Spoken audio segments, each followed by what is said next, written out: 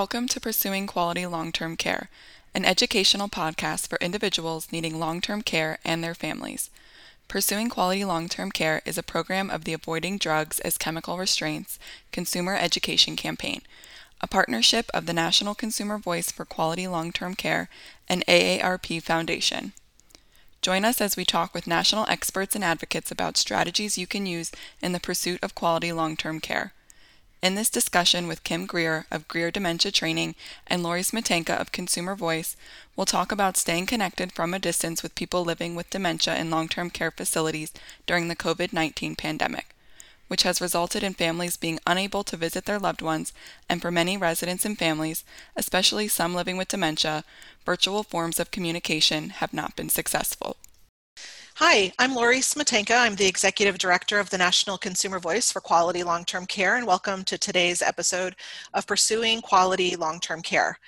So during this COVID-19 pandemic, many family members have been finding it difficult to stay connected to and communicate with their loved ones living in long-term care facilities, particularly for some residents living with dementia. And for those residents, sometimes their communication with others takes different forms. And so that's been part of the reason why people are having trouble connecting. So today we're going to be talking about communicating with and staying connected to individuals with dementia living in long-term care. Our special guest is Kim Greer. She's the Managing Director of Greer Dementia Training, a business focused on training and consulting in person-centered dementia care. Kim served as Public Guardianship Coordinator and Livable Community Specialist at the Georgia Division on Aging Services and Assistant Program Director for the Georgia Centenarian Study. She developed and ran programs for the Georgia chapter of the Alzheimer's Association, is a past president of the National Guardianship Association, and was co-chair of the Third World Congress on Guardianship. Kim holds a Bachelor's of Applied Science in Gerontology from the University of Guelph and a Master of Education in Adult Education from the University of Georgia. So welcome, Kim. Thanks for being with us today. Thank you so much for having me today. I'm looking forward to this. Absolutely. So we're hearing a lot, Kim, from family members and even staff who are looking for strategies for communicating with residents of long-term care facilities who are living with dementia. From the families to stay connected with their loved ones. As you know, they have not been able to go in and see them individually since March, and many are having trouble connecting with them. And even from some of the staff, they're really looking for strategies to best understand residents' needs in order to provide the care and services that they require. So let's start by talking about dementia for just a minute. So how does dementia affect a person's ability to communicate with others? It's really interesting. A lot of people believe that dementia is just memory loss and it just affects a person's memory, whereas dementia really affects the entire person. And basically, because there's damage occurring in the person's brain, and your brain controls everything there is to do with your body, then it would make sense that your communication would be affected as well. And so for people living with dementia, what first starts early on when the short-term memory is starting to get noticed as well, is that I start to lose the ability to use my words, and I start to lose the ability to understand the words that you're saying to me. And so that affects the communication part of my brain. And so as whatever dementia I have starts to progress and I live longer with it, I start to lose more and more words, and I don't understand what you're saying to me. But absolutely for sure, as things go on, I really, truly understand and can still tap into a person's nonverbal communication.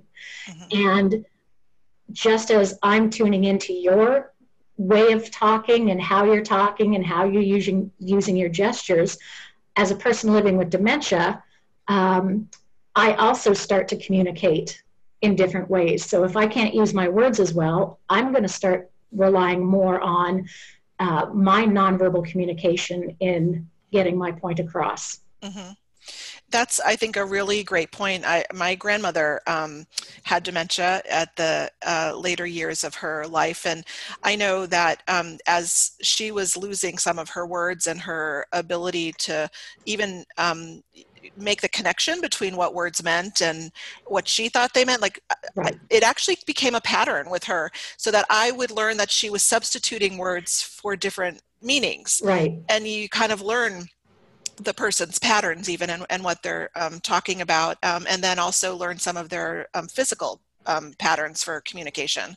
Absolutely. As a family member, you really, I mean, you know this person and you are around them enough that you know how they communicate. And you can, they talk about people who have been married for 70 years who finish each other's sentences and things like that.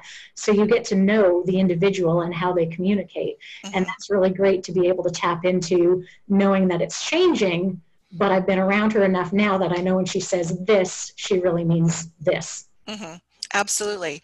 And so what are some other ways of figuring out what an individual is trying to communicate? What are some other tools that you can use, or strategies even? Yeah, I think so. A lot with dementia is, an easy way to describe it is messages not getting through to where they need to go. So when you think about communication, and when you think about if I'm walking into your room in the care facility or wherever at home, it's not just the words that I'm going to be saying. It's the how I approach you, how I come up to you, how I get your attention. And it's not just that little bit of communication. It's sort of the total package of what can I do to help this person be successful in understanding me, and how can I watch them differently for what they're saying back to me as well. So slow down.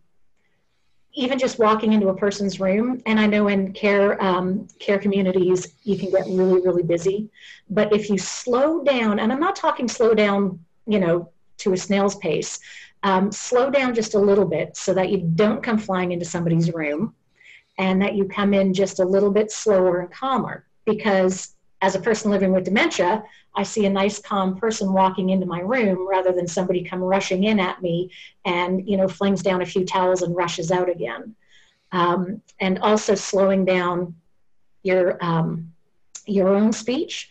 I tend to talk really fast, but when I'm talking with a person with dementia, I'll slow down just a little bit, not a whole lot, but I'll slow down just enough that it can make a difference to helping this person understand what I'm saying. Mm-hmm. And I think that probably is a strategy that would work not only as you're on site with that person, like going in, as you were saying, as a caregiver going into their room, but for families who aren't able to communicate with their loved one now, even doing that through either a virtual or electronic telephone or video conference, slow down how you're talking to them so that they have more opportunity to comprehend what you're saying. Absolutely. And I was thinking about this as well. There's a cordless phone here, and I know a lot of care communities will have cordless phones and things like that. So if I'm trying to get, if my family's trying to get in touch with me and I'm a person living with dementia in the care facility, and a staff member comes in with a phone and is saying, oh yeah, hang on, she's right in here, so I'll be able to get, hang on, and then I'll be like, Lori, here, your daughter's on the phone.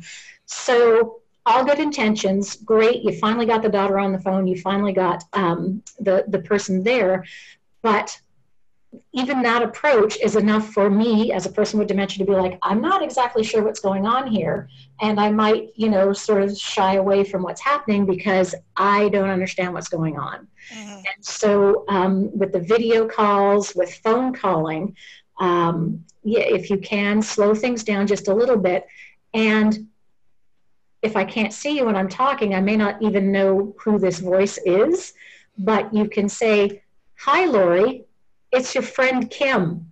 I'm calling to see how you're doing today. Mm-hmm. And so even though this person knows you, identify yourself each time. And that might just be enough to be like, oh, I do recognize this voice. Mm-hmm.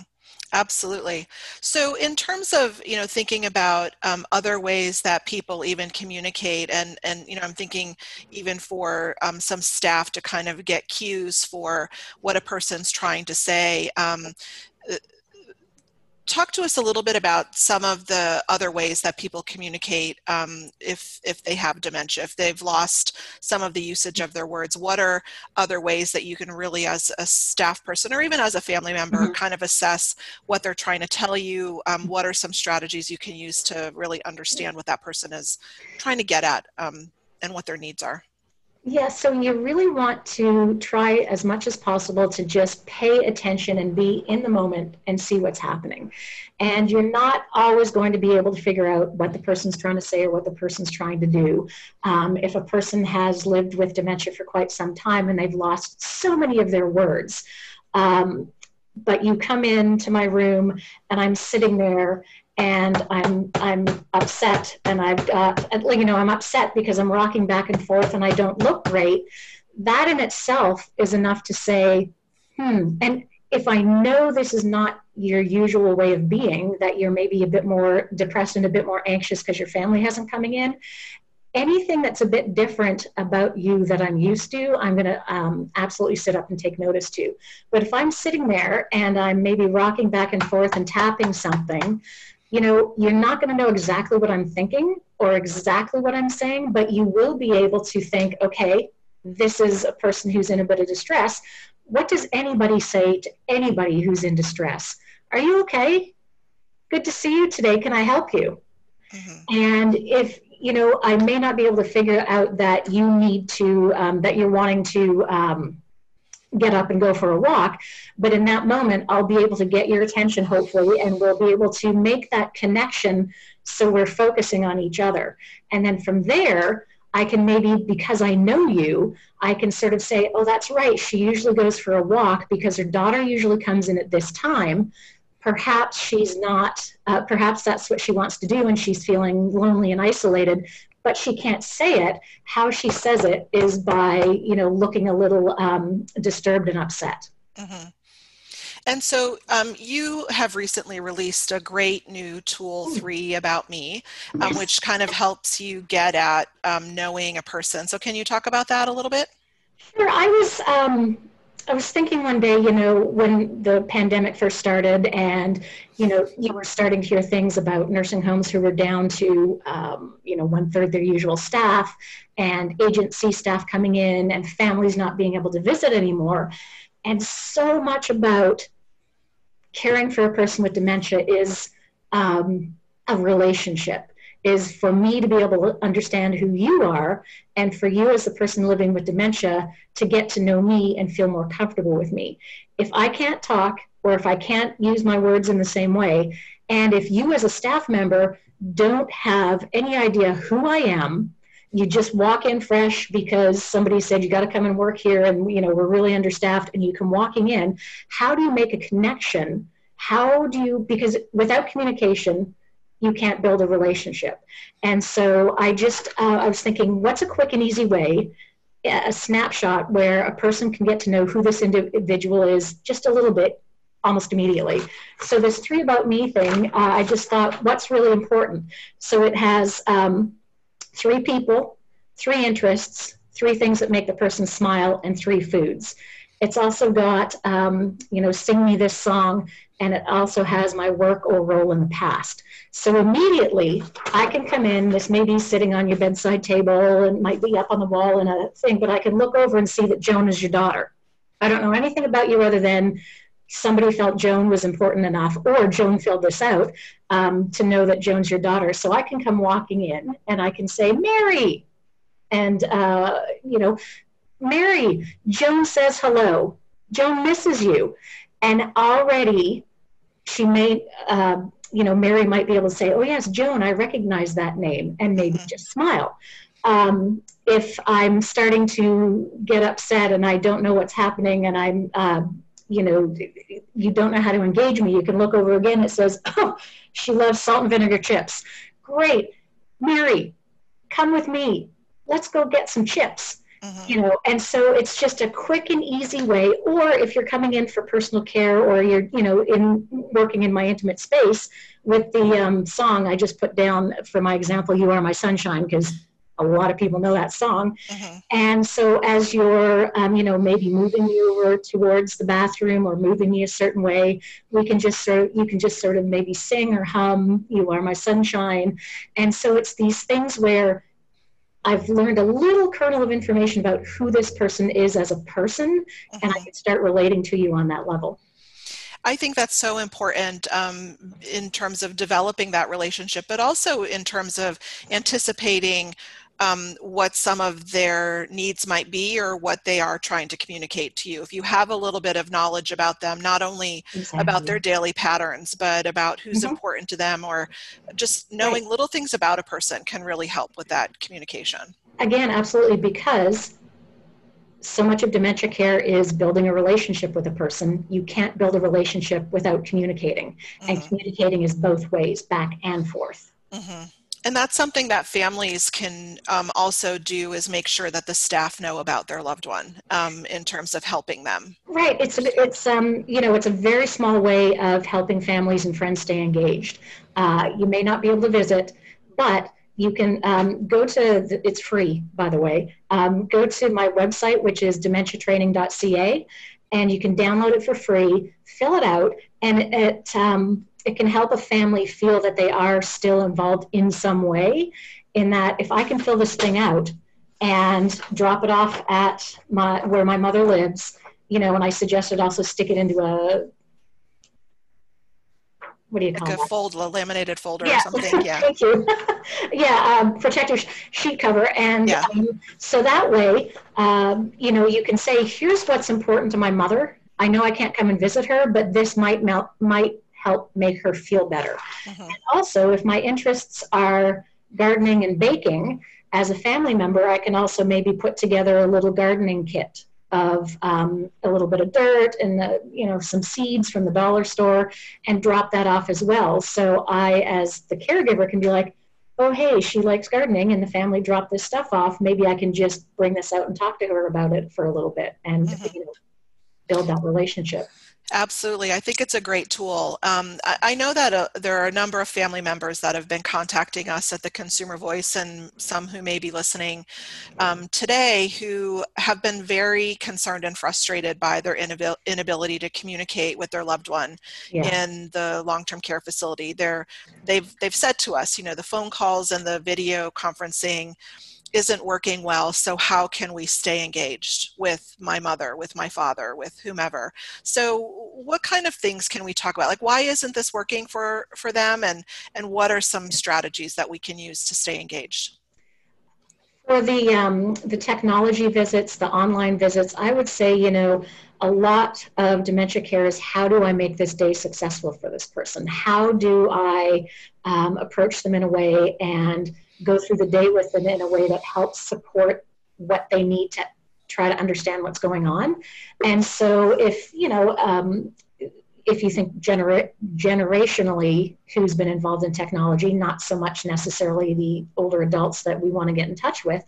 So what are some things you can do? Maybe it hasn't been successful because instead of using a laptop or a monitor that has a nice big screen where I can get my daughter's face on the entire screen, maybe it's been on just this wee little cell phone, and I'm not exactly sure what you're handing me. And meanwhile, I'm in my room with the television on, and there's somebody in the hallway. So, think about, what can I do to try to make this more successful? So maybe if there's a small dedicated room where all there is in there is, the computer or the laptop or whatever you've got, possibly a headset to put on the person living with dementia, because that way it'll block out everything else and I will just hear my family member's voice.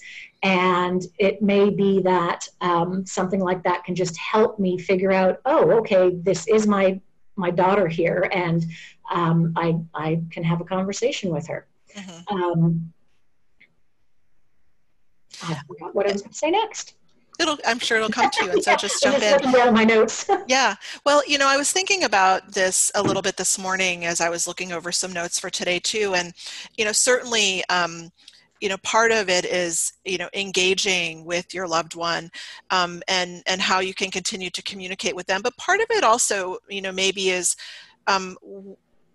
making sure that they feel supported by you. It's not so much like what you get out of it, it's what you can give to them, in terms of making sure that they know that you are still thinking about and trying to connect with them. And there are other ways to do that. I remember, again, I'll go back to my grandmother when, at the later stages when she had dementia and her communication was difficult for her. She had trouble talking on the phone. She was always one who would talk a lot on the phone, but it turned where I would have to do more of the talking. So, when you're there, don't start asking questions of the person. Right. Maybe be prepared to tell stories to them instead of ask questions. That's a really great point, because as a person living with dementia, if you say, what did you have for lunch today? What did you do yesterday? I hope you're keeping busy. What activities do they have planned? I might not be able to remember any of that. And because I'm picking up on nonverbal communication, I know you're asking me questions, and I know that I'm supposed to respond, and it may start to make me feel a bit anxious that here's somebody I'm pretty sure I know who's asking me things, and I'm not sure I know what's going on, and I might just get up and walk away, which is my way of saying, yeah, I'm pretty not sure what's happening, so I'm just going to go. Absolutely, being able to say, being able to carry the conversation. Hey, Lori, I'm so happy to see you today. I am looking out at a beautiful blue sunny sky. There's a big white puffy cloud that looks like your cat Chloe, and sort of just working through a conversation that way, without peppering a whole bunch of questions and are you okay and do you need anything and what can we bring you? And it might be difficult to sort of hold back on that, but it's something that can possibly help give a very positive interaction for the two of you. Yeah, I think that's absolutely right. Maybe coming prepared with some stories about either what you've done or your family. I think sometimes it doesn't even matter what you're saying. It's more a matter that, you're talking to them and hearing their voice and telling them that you're thinking about them and you care about them and you love them. I think maybe those are, the most important things you need to get across to them. Yeah, exactly. And I think another thing too is that it doesn't have to be a half-hour conversation. That might be way too much for me. I know people who hate talking on the phone who aren't living with dementia. So, just something like you said, something shorter and more to the point, like, hi, it's your daughter, Kim. I really miss you. I'm looking so forward to coming to visit you again. I was talking to Sue the other day, the neighbor down this, and so just in some ways, it almost doesn't matter exactly what you say. You can just, I just thought of the word filibuster, but in a kind of way. Yeah. And so, just the, I love you, I miss you, I'm looking forward to the time when I can see you again, might just be enough that I can remember those emotions of that phone call. Mm-hmm. One of our colleagues who's was not able to see her father, who was living in a nursing home on a regular basis, would send just recorded clips to the facility and ask the staff to play them for him. And they were only maybe, 10 or 15 or 20 second long clips, enough just to say, good morning, I'm thinking about you today. I hope you have a good day and I'll call you again later. Like just something simple so that he heard her voice. And I think that's a great point. Just hearing the voice and knowing that, okay, this voice does sound familiar. I know who this is. I may not know what this person is saying, but I know this person. And so there's that connection.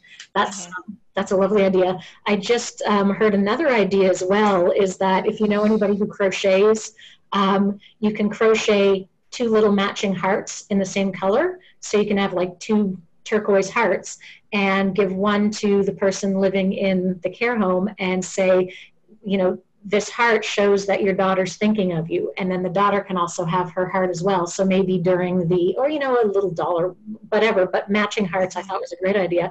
So that if I'm talking to my mother, Lori, I can be like, Lori, look, I've got my heart. Have you got yours? And it makes me feel close and I'm thinking of you and that kind of stuff. Mm-hmm. Absolutely. I think that's a great idea. Yeah. I was thinking about the videos also, and for family members, I think that there is still value in having the staff do a video conference with the individual, even if they're not able to completely communicate back with you for a couple reasons. Certainly one is so that they can hear your voice and even potentially see your face. But I think it's an opportunity for the families. It's a way for them to stay engaged in that person's care as well. So when you're looking at your loved one, really pay attention to what they look like when you're look at how are they groomed, and have they lost weight, or are they, what's their demeanor when you're talking to them. I think that'll give you real clues as to what their day looks like. Great point. I was actually going to mention the weight loss, because a lot of families, when they visit, will bring treats, and you're not able to bring those treats anymore. And I'm sure for a lot of people, that was helping them maintain their body weight. So absolutely using that video chat to take a look at, just how the person's looking. And if you do notice something, as a family member, I think it's important to focus in on what is the issue that I think I can help with.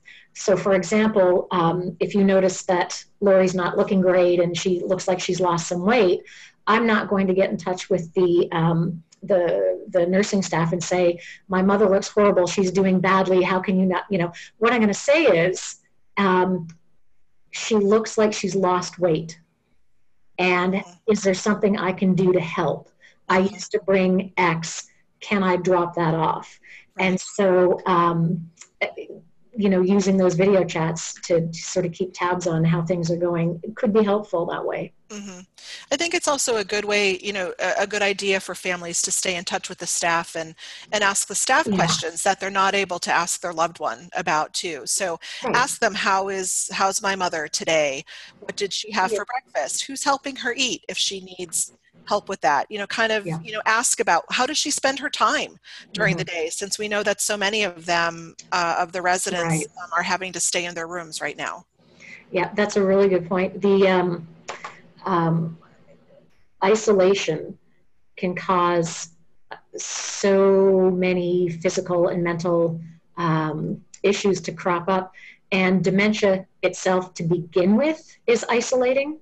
And then we've added on top the wearing the masks. We got to talk about that. I can't leave my room, but if I have dementia, do I understand why I can't leave my room? Maybe, maybe not. And if dementia is isolating to begin with, because you don't understand what I'm trying to say to you, and I don't understand what you're saying to me, then absolutely being able to talk with the staff as well and just say, what's her demeanor like? Is she as happy as she used to be, or is she as morose as she used to be, like, depending on personality? Right. Absolutely. You had mentioned the masks. There was something you wanted to talk about related to that. Yeah. So back to the communication thing is I am understanding you as my caregiver non-verbally. So I'm looking for everything that's going on, not just with your face, how you hold your body, how you walk into the room, all that kind of stuff.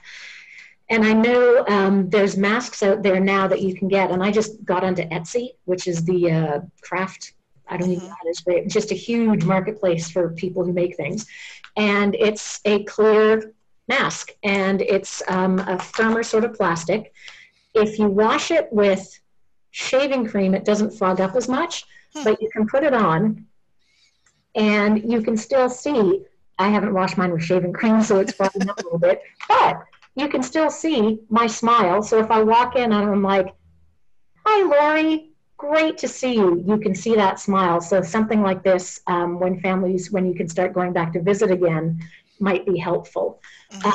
I also thought of another thing. So a person with dementia might not feel comfortable wearing a mask for a lot of different reasons. Probably a lot of the reasons why some of us don't like to wear them. But one thing I thought about as well is that there's different styles of masks, and maybe some would be easier for the person to wear than others. If I am an elegant dresser, which I'm not, but if I were an elegant dresser, I may have a bunch of scarves that I love to wear. And so if you, because my mask my mask doesn't have to be medical grade. So if you just sort of, put my scarf across my face like that, maybe that'll be helpful. I found this, another one. I found this one because a lot of folks are wearing glasses as well as hearing aids. And so I've got the hearing aids over my ear, I've got the glasses over my ear, now I've got to try and fit this over my ear. So you can make one that is, or buy it obviously, but this is just from a t-shirt arm. And the way it goes on, goes around the back of my head and down around my neck, so nothing goes near my ears, so I can still wear my hearing aids, still wear my glasses, and not feel irritated from having these over my ears. And so if I'm not as aware of it bothering me, I might be able to wear it a bit longer. Those are some great tools that are out there. And so I know people are interested in where to get some of those. And you said Etsy, ETSY.com. ETSY, yeah. And I just, and I mean, I can send you the link if you want, but there were several different types on there. Mm-hmm. And then this one was just an old t-shirt. Just Google t-shirt face mask.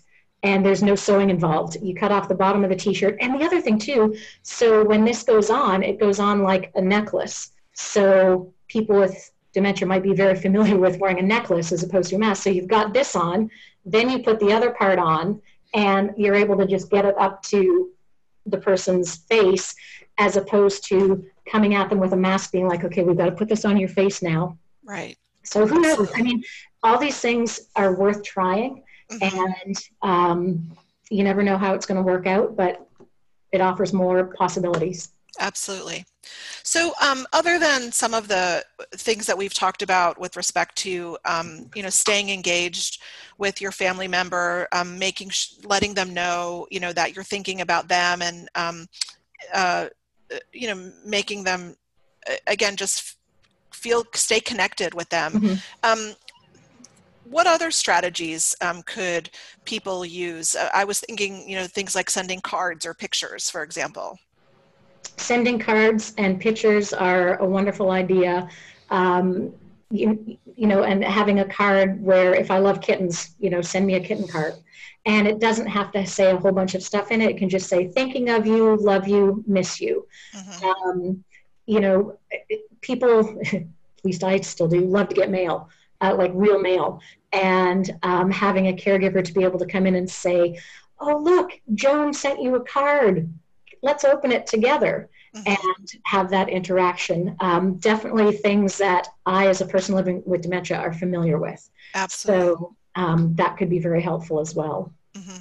Pictures, drawings, even songs or recordings might be good for them. Yeah. There's also been in the news you can buy those little bears that also you can record things into little teddy bears and stuff like that. But yeah, just I know it's really, really, really difficult. I haven't been able to visit my mom for 6 months now. But it's sort of, what do I know about her that could be really helpful? And she loves to get flowers. It just never happens. And so in the middle of all this, I just sent her some flowers, and it really cheered her up. So think about, who is this person? What do they like? And how can I get that to them in a way that is okay nowadays? Like, if I love my salt and vinegar chips, drop off a bag, Mm-hmm. Absolutely. And say, love you, miss you on the bag. Who knows? There are a lot of ways that we can stay connected. I do think that, certainly we want to be with our family members, and we are really advocating for the time when we can get families and residents back together. That's a primary goal, I think, for all of us. But in the meantime, there are ways that we can continue to stay connected, both, through some of the video options or electronic options, as well as old-fashioned just things of thinking of you that you can send to them. And it's really tough because none of that doesn't replace my actually being physically there, but it's sort of like, what is the best I can do right now with what's going on? What is the best that this care community can do with what's going on right now? And let's figure out a way to work together so that my family member can still feel as engaged as we can help them feel. Absolutely. So I think a couple takeaways for me from what we've talked about are, find ways, knowing your history of the person, to engage with them, thinking about things that they liked, and maybe send them some of those things, send them, cards or pictures, or as you're talking with them, either on the phone or through video chat, use the opportunity just to keep it short and sweet, and you carry the conversation with them. Absolutely. And use the opportunity also to be talking with staff, if to get information about what their day is like, how they're spending their time, information about the care that they're getting. because odds are they're having a lot of anxiety as well. I mean, a lot of people are having anxiety, and it's sort of, again, what can we do that is the most support that we can do at this time? Mm-hmm. And a lot of people are, a number of facilities are, at least here, are starting to allow outdoor visits Yes. in courtyards and things like that. Yeah. Are there even additional strategies that people might be able to use there? I mean, there you are face to face with the person, and Yep. we've had one commenter say that the visits are contained to short periods of time, and it Yep. takes their loved one a little bit of time to, remember who they are, and by that Right. time the visit's over. So are there things that they could do to engage with them? Yeah, it depends on how big the space is and how, but a lot, what you want to try and do is get to a little space on your own, as few distractions as possible, which again might be difficult because it's outdoors and you can't control all of that.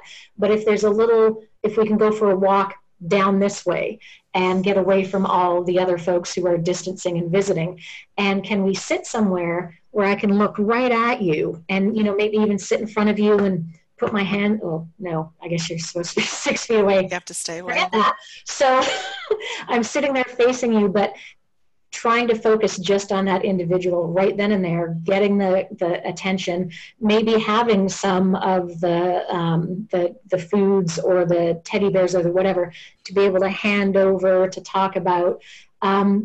Sometimes, because I'm relying so much on nonverbal communication, it doesn't necessarily always matter what you're saying to me. The fact that you're there and the fact that I feel that closeness, that's huge. I mean, I might not be able to say, oh, look, it's Lori, my daughter, but what I will be able to in my mind be thinking, what a nice person. And I think it's good to see her again. Who knows? But that connection, that family connection, or that sort of emotional connection, you don't even have to say anything. Mm-hmm. Yeah. So someone asked, would showing a picture of a loved one in advance of them coming help?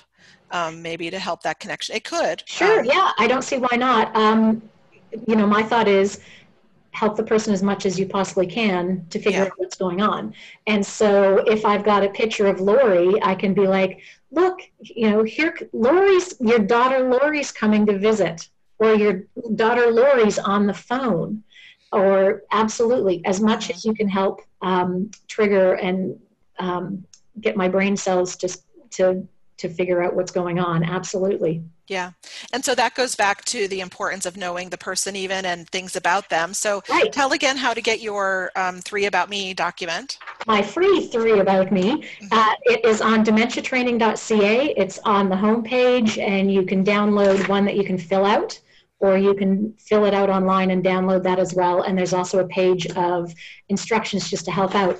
If you can't fill it out and make it to the care home, you can ask the people in the care home to download it, because they can fill it out on your behalf, and maybe you can have a conversation with them as well. Or if they know that person well enough, they can help fill it out too, because I'm sure there's tons of staff out there who really have connected with the people they're taking care of. Mm-hmm. Absolutely. And certainly, with the people that are listed in the WHO, the people that you've listed in there, send pictures of those people as well. Sure. Yeah, exactly. You can send pictures. I just wrote down on here 3 things that make me smile. Sitting by a window, easy. Reading newspapers and doing crosswords. I don't care what the newspaper says. I just love having that newspaper in my hands. Mm-hmm. And so, dropping stuff off like that. Absolutely. So I just want to let folks know that the information that we're talking about today is also going to be available on the Consumer Voices website at www.theconsumervoice.org. We'll have links to Kim's form on there, and there are some additional resources for family members about engaging with loved ones and staying connected during this time period.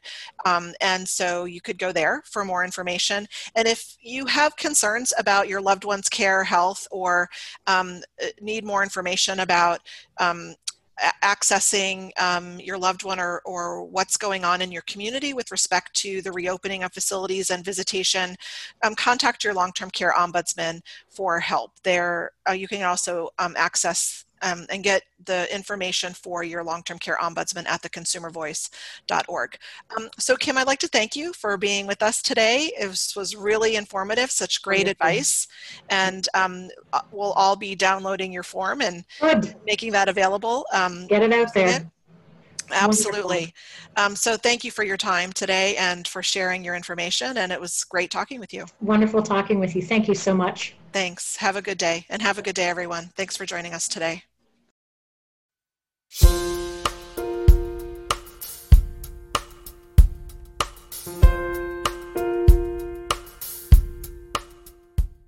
Thanks for joining us on Pursuing Quality Long-Term Care.